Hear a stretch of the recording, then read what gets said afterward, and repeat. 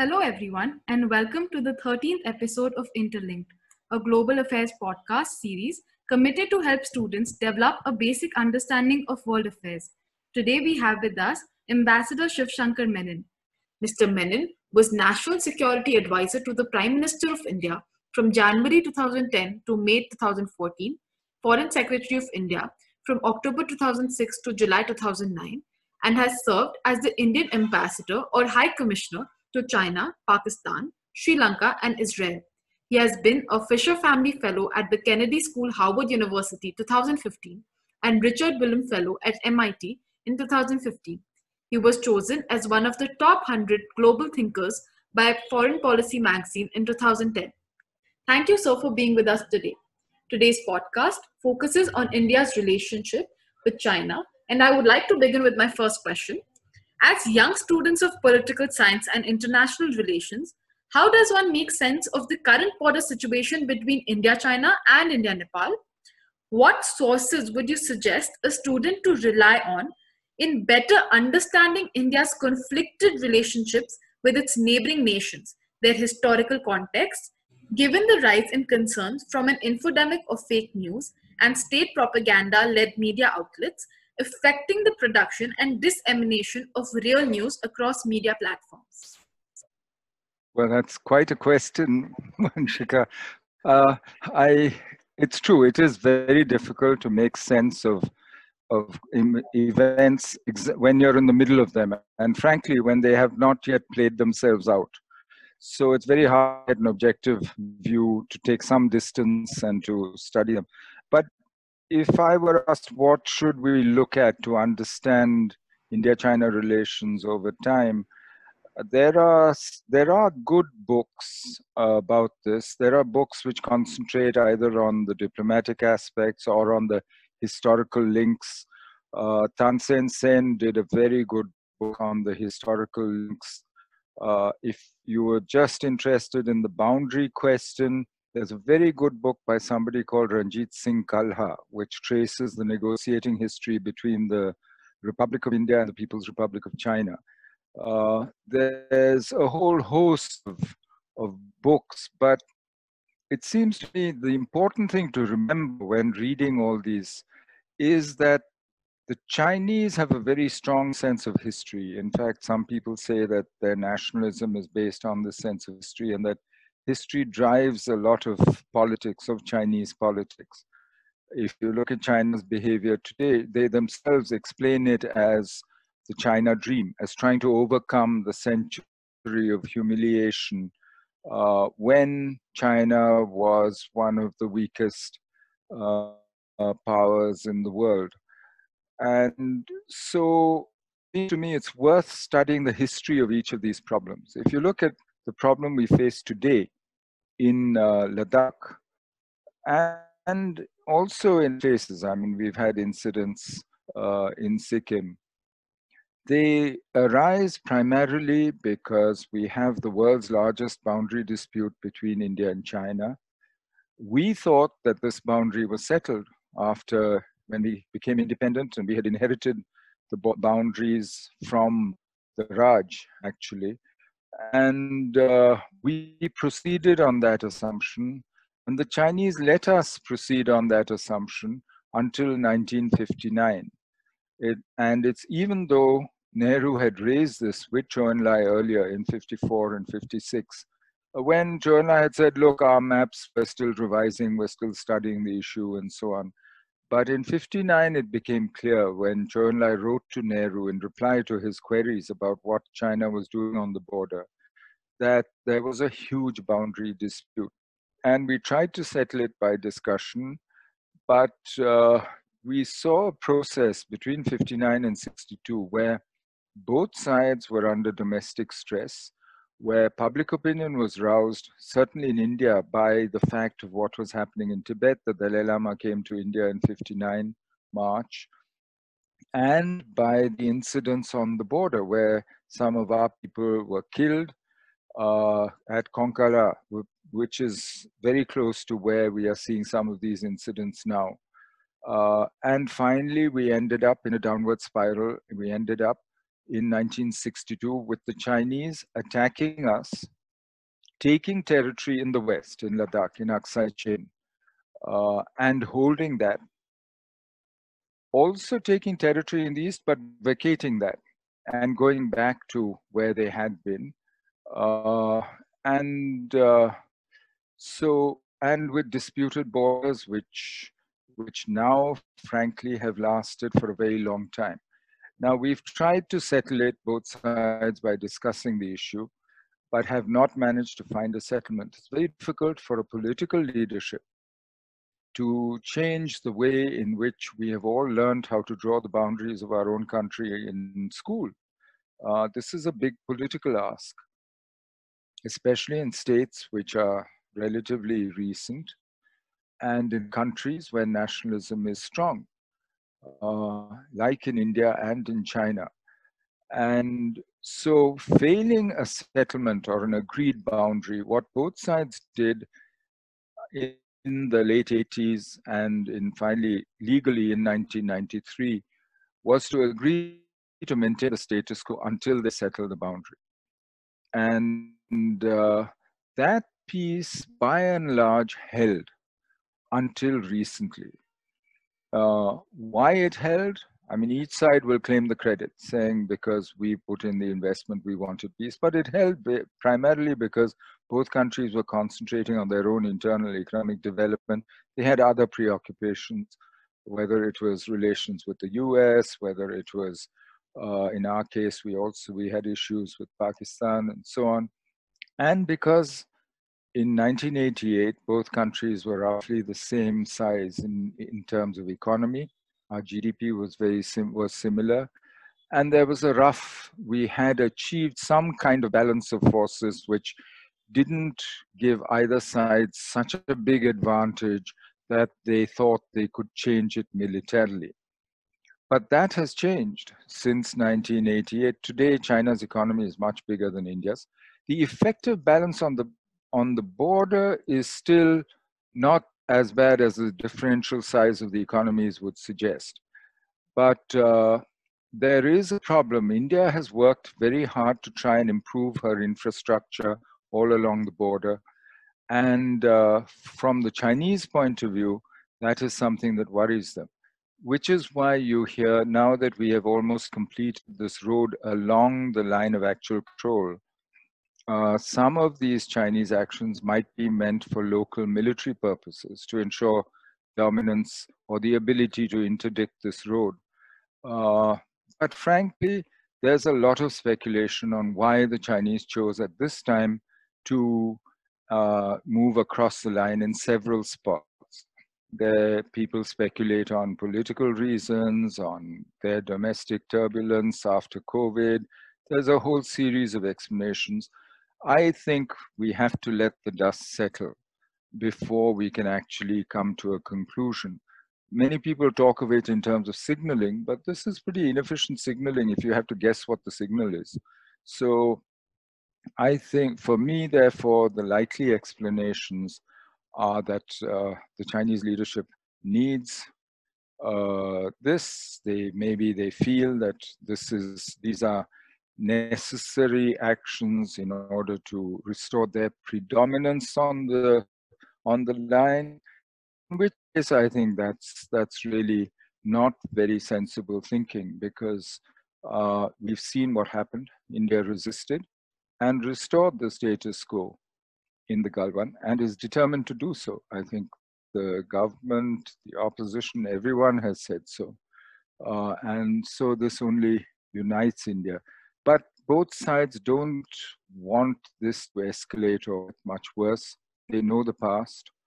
And so it seems to me that we've had military talks and an agreement to disengage so that the troops are not in immediate contact. And we are having diplomatic talks as well. Today, for instance, is another round. So let's see. I think the two countries have the wisdom and the ability to actually cope with this. But let's see how it develops. Thank you, sir. That was very insightful.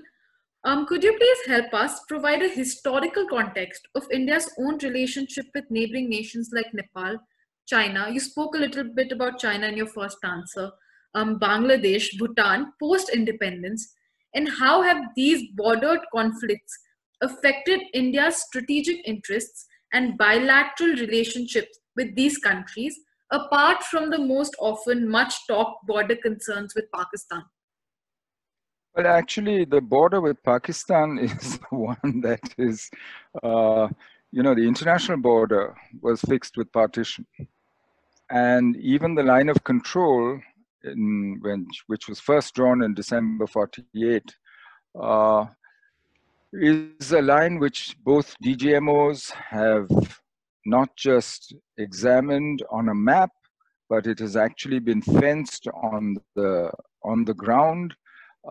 And that actually is well known to both sides. It's very clear. You can actually see it at night when you're flying over it because it's all lit up. But the other borders, I think, like Pakistan, in the Pakistan case, because of partition, we have a certain legacy and a certain boundary, the way it is. Right. But if you think of it, South Asia, when the British left it, their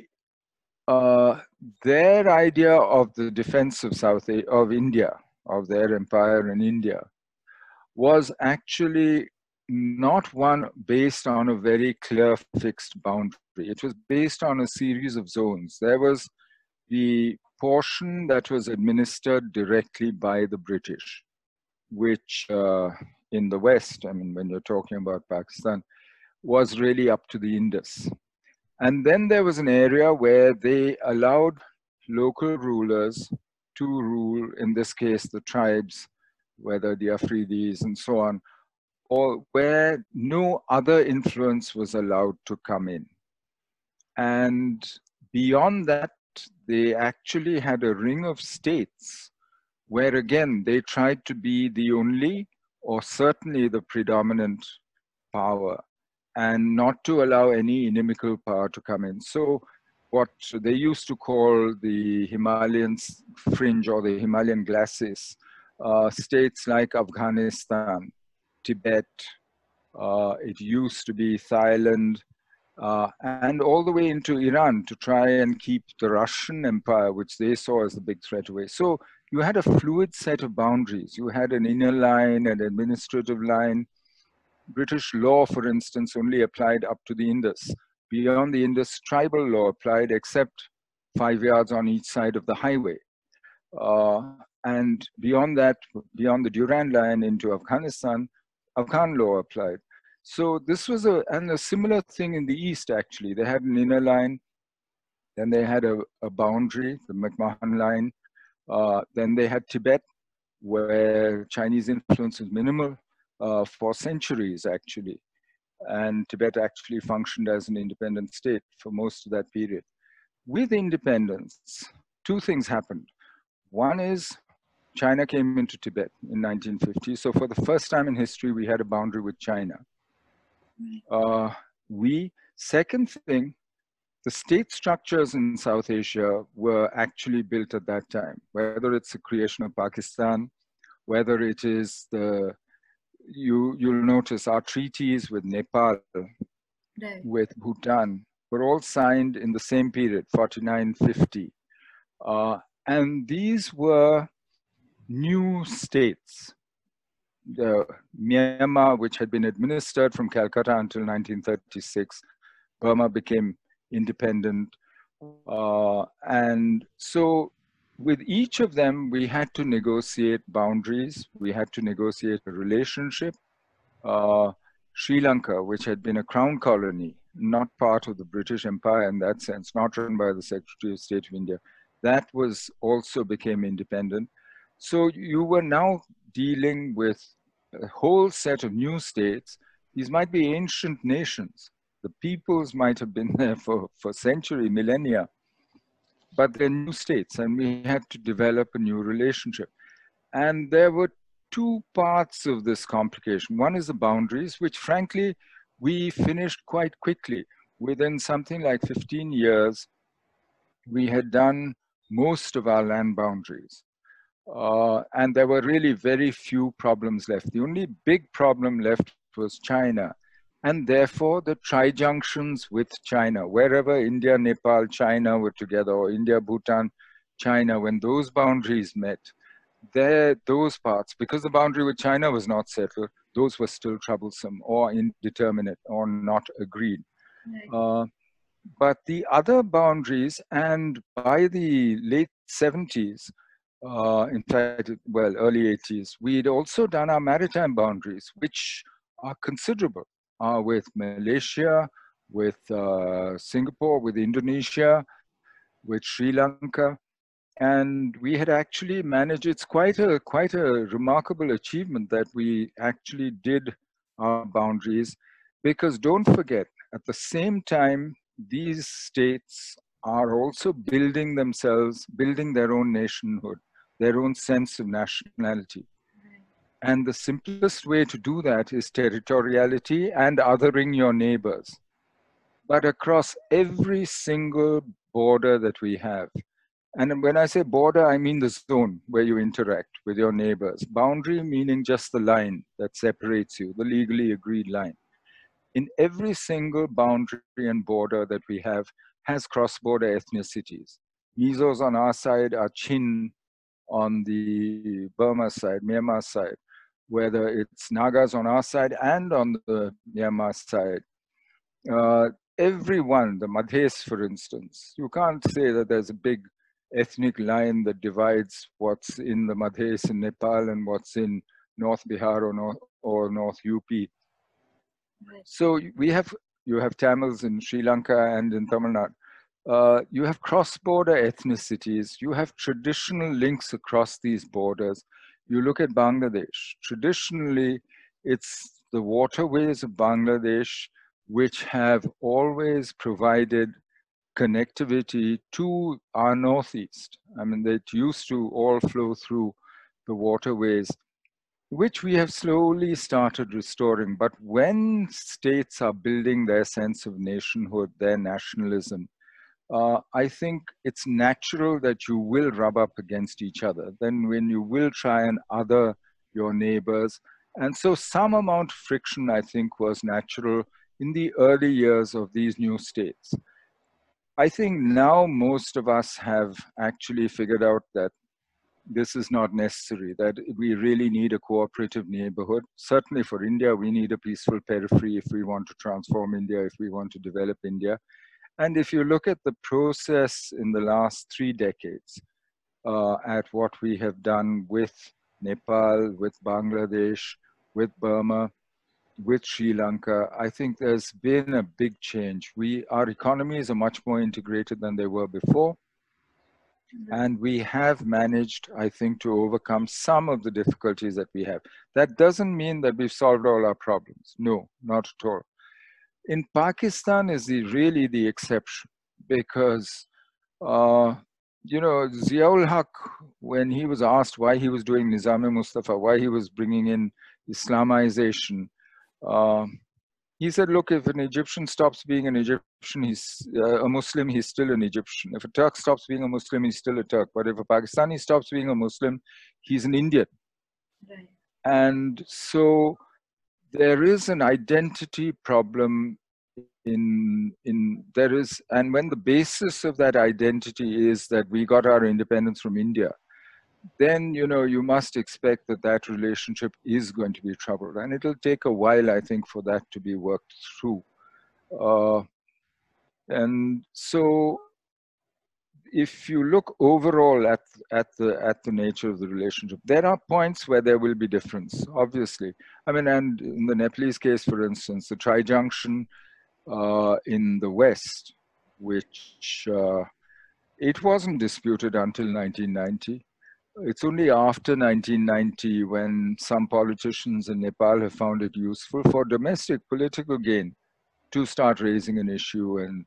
But this was not something that was ever raised before. In fact, the China-Nepal Boundary Treaty of 1963 makes it quite clear that these areas are part of India, whether it's Lipulekh or Kalapani. So some of this is driven by politics, by local politics, by what I would call the process of, of rousing nationalism and using it for political gain. Some of it is natural. I mean, the reverse shift between Bihar and Nepal, and more soil is deposited on one side or the other. The boundary, some boundary pillars get washed away. There will be local interests on both sides who will be affected. You end up with a local dispute. Now, if you don't show the wisdom as states to actually deal with it, then slowly over time it festers and becomes a real problem, and much harder to settle, because issues of territory, as you know, are never easy. I mean, the cry is always, oh, you've betrayed the motherland and sold our territory. So politicians are very careful about how they deal with boundary disputes. But overall, I think we've done well. With Bangladesh, for instance, we've managed to not just settle the boundary, but also exchange enclaves and to settle citizenship problems for people who were on the borders. But the answer, to my mind, long-term answer, is actually more integration, and we should stop fighting the fact that people work, marry, trade, and actually are cousins across all these borders. And the answer, therefore, for me is integration, is opening it up and allowing people to do what comes naturally to them. Because don't forget, these boundaries are sovereignty lines that states have chosen to draw. But history teaches you that there isn't a single boundary on earth which is exactly where it was 200 years ago. Not even the Canada-US boundary. They've all changed and they evolve. They are like a snapshot of a particular moment and a particular balance between two sovereignties. But that's not how life is. Life doesn't follow sharp lines like that. Life operates in the border zones where you interact, where cultures mingle. And South Asia is full of affinities. I mean, actually, if you look at it, we have more affinities among ourselves than most other regions in the world. It's hard to think of another region which has so much in common. Right. So for me, really, the way forward out of this is, I mean, when you look at it historically, and as part of the formation of new states, yes, the states will be suspicious, will want to build up their own nationalism, and nationalism is often grown at the expense of others, rather than love of your own country, which is patriotism. So it seems to me there is scope actually to improve what we have, but I do think we shouldn't minimize what we have achieved in the last 70 years or so. Thank you so much, Professor. It was a very interesting perspective. But I just also wanted to dig a little deeper on what you said for the first question with respect to the recent context of India-China face-off in the Galwan Valley of Ladakh. With the nature of information presented on Chinese troop accommodation in the region by the defense journalists like Ajay Shukla, amongst others, where do you think India's defense and intelligence network failed or was incapable of responding to China's advances in the region and altering of status quo? How could have India better responded to the situation? And is there a pattern being seen in China's expansionist measures of territorial claims from South China to North and East of South Asia? How can India respond to such assertive militant authoritarianism? Well, two parts to this. One is, I think we're still in the midst of what, McNamara used to call the fog of war. And as I said earlier, when you're so close to events, and frankly, what are we depending on here? We're depending on leaks, on sources, most of them unnamed, on what somebody has told some journalist or somebody who interprets a satellite picture, which is open to multiple interpretations. I'd be very careful about saying, oh, there was an intelligence failure or this was wrong and we should have done that. The time for that is after you're past the crisis. When Kargil happened, for instance, we dealt with the problem, restored the line and peace, and then we set up a commission which actually looked at who had done what and what was wrong, and came up with a whole host of suggestions of what we needed to change both institutionally and in our practices. And a very useful commission. A group of ministers then approved that, and that's how we actually set up a whole set of organizations and so on. After this crisis, I think will be the time for us to do a little introspection, do exactly the same sort of thing. But I don't think now is the moment because it's nowhere near over. And it's not only Galwan, it's a whole series of places. It's from Depsang to Hot Springs to, anyway. So I'm not sure that I want to go into that first part of your question. But you are right. What we're seeing in terms of changed Chinese behavior and much more assertiveness, it seems to be part of a larger pattern of Chinese behavior. In just since Corona started itself, they have become much more active, sending ships and so on, and submarines to the Senkakus, which they dispute with Japan in the East China Sea. They have been sending aircraft, military aircraft, to overfly Taiwan after the election of Tsai Ing-wen. They have imposed, or they are in the process of imposing, a security law on Hong Kong, which clearly violates all the commitments they made to allow one country, two systems, to allow Hong Kong its freedoms for 50 years and to manage its own affairs, because this is a law that the Chinese parliament will pass, but not Hong Kong, and Hong Kong has had no say in it at all. And that, I think, in fact, changes Chinese policy towards Taiwan, because Hong Kong was supposed to be the example of one country, two systems, of how Taiwan could come back to the motherland without losing her autonomy. And clearly, if that's not working in Hong Kong, where they faced protests now for years, then it's not going to set a good example to Taiwan. We've seen Chinese assertiveness on our border. We've seen what they've done. They've actually crossed the LAC in a whole host of points, and they are still in occupation of territory on our side of the LAC. They're anyway in occupation of Indian territory in Aksai Chin as a whole, but they are much more assertive about it. Otherwise, we wouldn't have had deaths on the 15th of June for the first time since 1975. So there is an issue there of assertive Chinese behavior. Now, there's a whole host of possible explanations. One school believes that the Chinese think their moment has come, that the West is in terminal decline. They've shown a total inability to deal with COVID. It's been economic collapse there. And that now is a time for China to assert her rights and to right historical wrongs which have been done to China. So that's one school. The other suggests that you have a Chinese leadership which has not done very well in dealing with COVID, despite the propaganda and what they might project, which is under domestic economic stress, because their economy has crashed just like everyone else's. And while they think they might be the first to recover, it's still recovering from quite a blow. And where the domestic stress of running a tight single-party rule, authoritarian structure is actually getting in the way of the economic changes and reforms and the freedoms that people themselves want.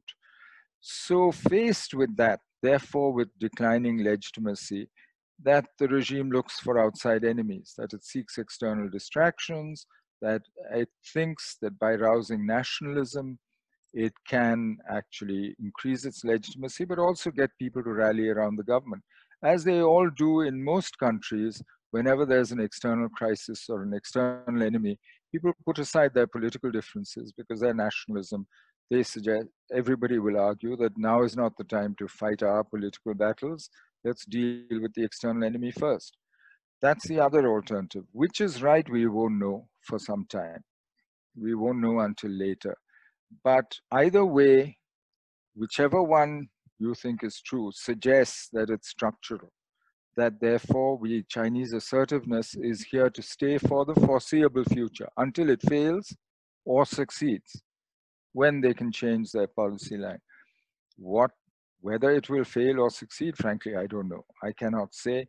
But clearly, what they have managed to do is to unite most of the countries on their periphery uh, to actually coordinate their defense, their security, their intelligence links.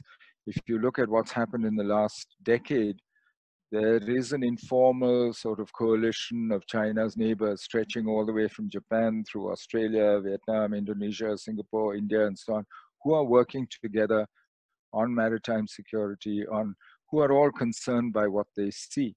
But each of us has significant relationships with China. In our case, for instance, China is our biggest source of goods that we import. Goods which mean that the Indian consumer gets things cheap, but also that Indian industry works. The APIs for Indian pharmaceuticals, for instance, 70%, 68% come from China. You look at our electronics industry, it imports parts. Automobiles depend on things from China. So it's a complicated relationship with China for all of us. But none of us is comfortable with this new pattern of assertive Chinese behavior. And we have to see where and how far it will go. I think all of us are interested in encouraging much more responsible Chinese behavior. And we will use whatever means we can to do so. Let's see. Let's see whether we succeed. I think we are right now, if you look at the Asia Pacific, we are between orders. And so none of us is really sure where exactly it's going. We can make some guesses because the balance of power has shifted very rapidly in the last few years. Both India and China have grown very quickly. Almost half of Asia's GDP is actually just these two countries now. And they also, last year at least, contributed over 30% of growth in the world's economy. If you look at relative shares of global GDP, they've also grown. India's around 8%, China somewhere around 17%. And the share of Europe has actually diminished steadily in global GDP. So the balance of power has shifted. The center of gravity of the world economy and politics is now in the Asia Pacific. And this is, for me, a process of adjustment, of each one trying to find his position, his place, trying to ensure that their own interests are guarded, are protected. It's going to be difficult as long as this jostling is going on. And so I foresee at least a few years of trouble, quite frankly. Thank you, Professor. You spoke about how the current tension between India and China can or cannot be a consequence of China's domestic political landscape, of how the Communist Party's mismanagement and administrative failure to deal with the COVID, or it can just be a coincidence. But I also wanted to. Not a coincidence, and no.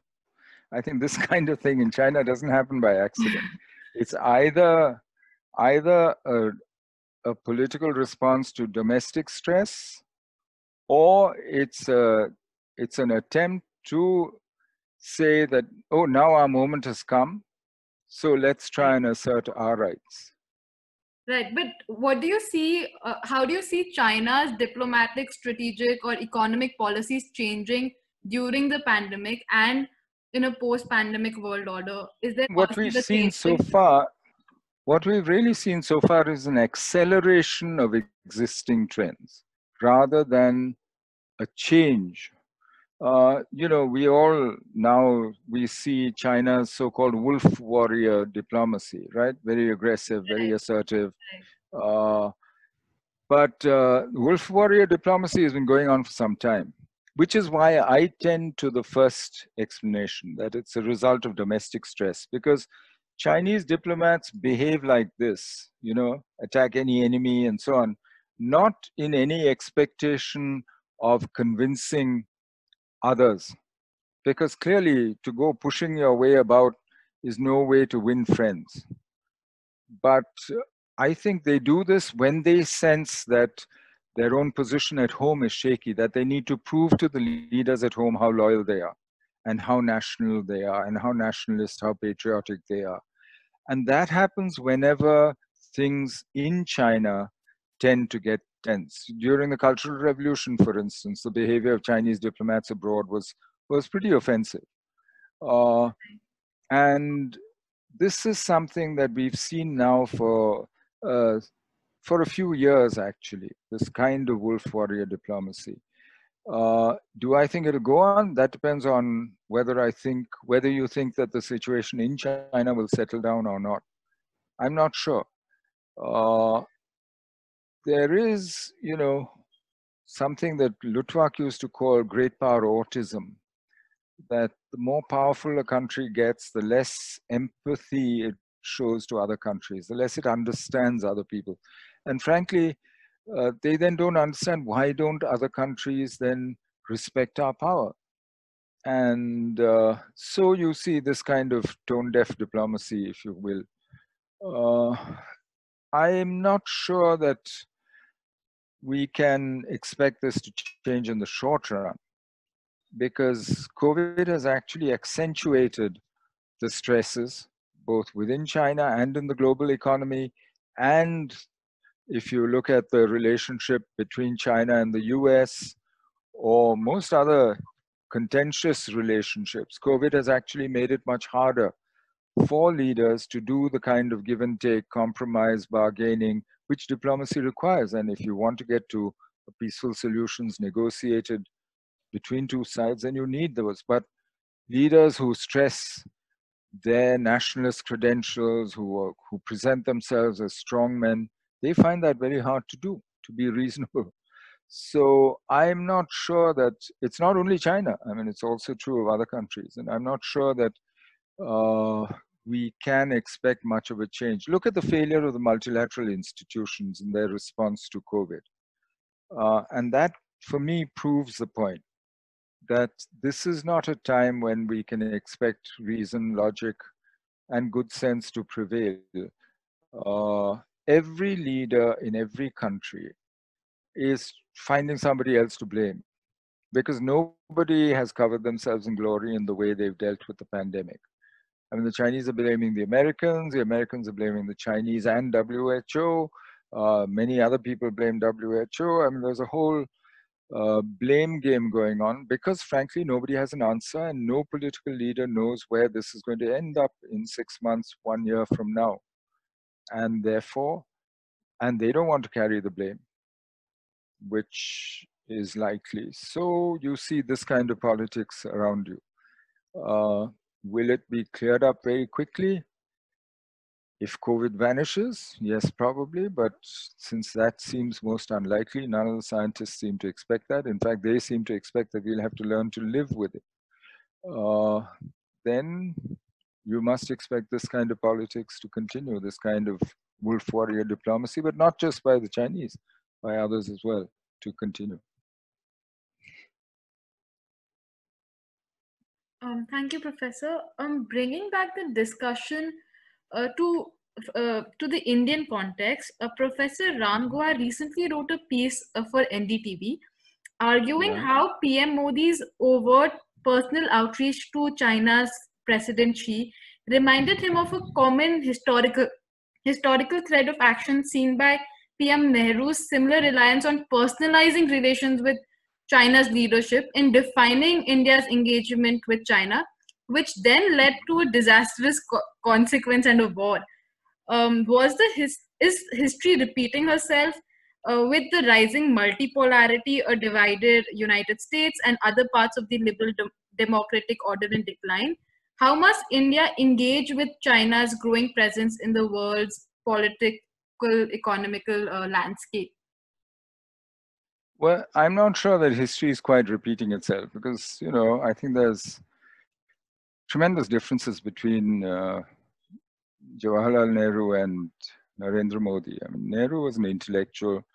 I don't think Nehru ever thought that his relationship with Mao, which by the way was non-existent, Nehru didn't even invite Mao to visit India when he met him in '54 in Beijing, or with Zhou Enlai was going to actually drive India-China relations. I think if you look at what Nehru wrote at that time itself to the chief ministers, it's quite clear that Nehru had a much more, was very aware of Chinese nationalism, of the risks in the relationship, that he never actually presented his personal relationship as driving or guiding or being any form of insurance in the relationship. That mistake he never made. I think the problem in the relationship is, of course, we have different ways of working, the Chinese and we, and Indian political leaders tend to assume that Chinese leaders will work the way we do. Both of us have a history of misunderstanding each other. And it's the problem is really mirror imaging. You assume the other person thinks and behaves like you, which he doesn't. Mao Zedong told the Politburo before the 62 war, when they decided to go to war, he said, we'll fight a war. And so what, you know, in 30 years, we'll all forget about it. We'll be friends again.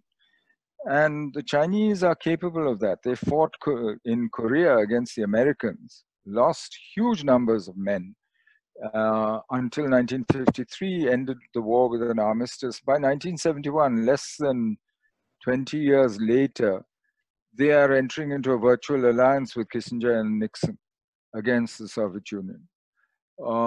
That kind of pragmatism in India, nobody's forgotten 62. I mean, we're well beyond 30 years, beyond 50 years. But nobody has actually said, oh, we can give up. And don't forget. So people project their own behavior. And that's part of the problem between India and China. So long as we both had other preoccupations, were concentrating on our own domestic development.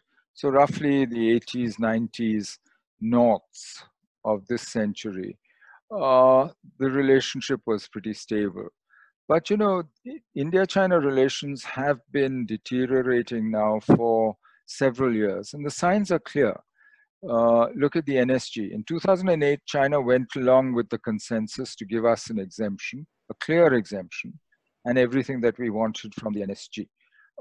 By 2015, they were quite happy to stand up and oppose our membership of the NSG in public, in articles in the People's Daily. They were giving Pakistan cover by refusing to allow Masood Azhar to be listed as a terrorist, even though it was quite clear the rest of the world saw very clearly what they're doing. They've increased their commitment to Pakistan in the China-Pakistan Economic Corridor, $62 billion when Xi Jinping visited in 2015. In 1996, actually, President Jiang Zemin stood up in the Pakistani parliament and told them, you should do with India what we're doing. Discuss your differences, but at least do the normal business of trade, travel, and improve your relationship with them. Of course, Pakistanis didn't like hearing that, but that was a neutral stance by China. By 2015, it's quite different. What you hear now from the Xi Jinping government in China is a clear commitment to Pakistan, a much stronger commitment to Pakistan. China has projects in POK, which means that she has a stake in maintaining Pakistani control of Indian territory. So things have changed considerably. And no amount of, personal diplomacy or rapport or hugging and so on is going to solve that basic problem.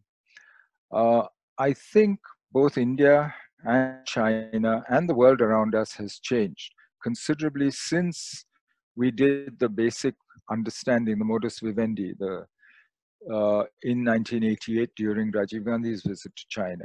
And that understanding was, we'll discuss our differences, like the boundary, for instance, but we won't allow that to prevent us from cooperating where we can. And on the international stage as well, we will work together. And we did work together in WTO on climate change negotiations and so on. And we did keep the peace on the border. But now I think it's changed. As I said, India has changed, China has changed, the context has changed. The world is between orders. I don't think the world is multipolar. It might be multipolar economically, but not yet militarily, and certainly politically, not yet. There is no order. So it's not as though the liberal international order led by the US West, that that has now been replaced by a new multipolar order. Not yet. In fact, we are now between orders, and that's part of the problem. It therefore tempts people to try and do things like occupy the South China Sea, etc. We are rubbing up against China in the periphery, which we share, which is our periphery. It's also their periphery. So we have a set of issues here, which I think require us, in our own interest, to sit down with the Chinese and work out what are your core interests, what are my core interests, where do these clash? Can we manage them? Can we settle them? And see how we can take this relationship forward, because we're two big countries, both of whom have huge domestic tasks still, and it makes no sense. There's no conceivable gain from conflict between the two which justifies them. So we therefore need to see how we manage the relationship and come to a common understanding of how we take it forward. It's true. I think what we've seen recently in Ladakh shows the limits of personal diplomacy, and I hope we've learned the right lessons from that. Thank you so much, Professor. With this, we have come to the end of our podcast for today. It was a very insightful and an enriching discussion, sir. Thank you so much for being with us today.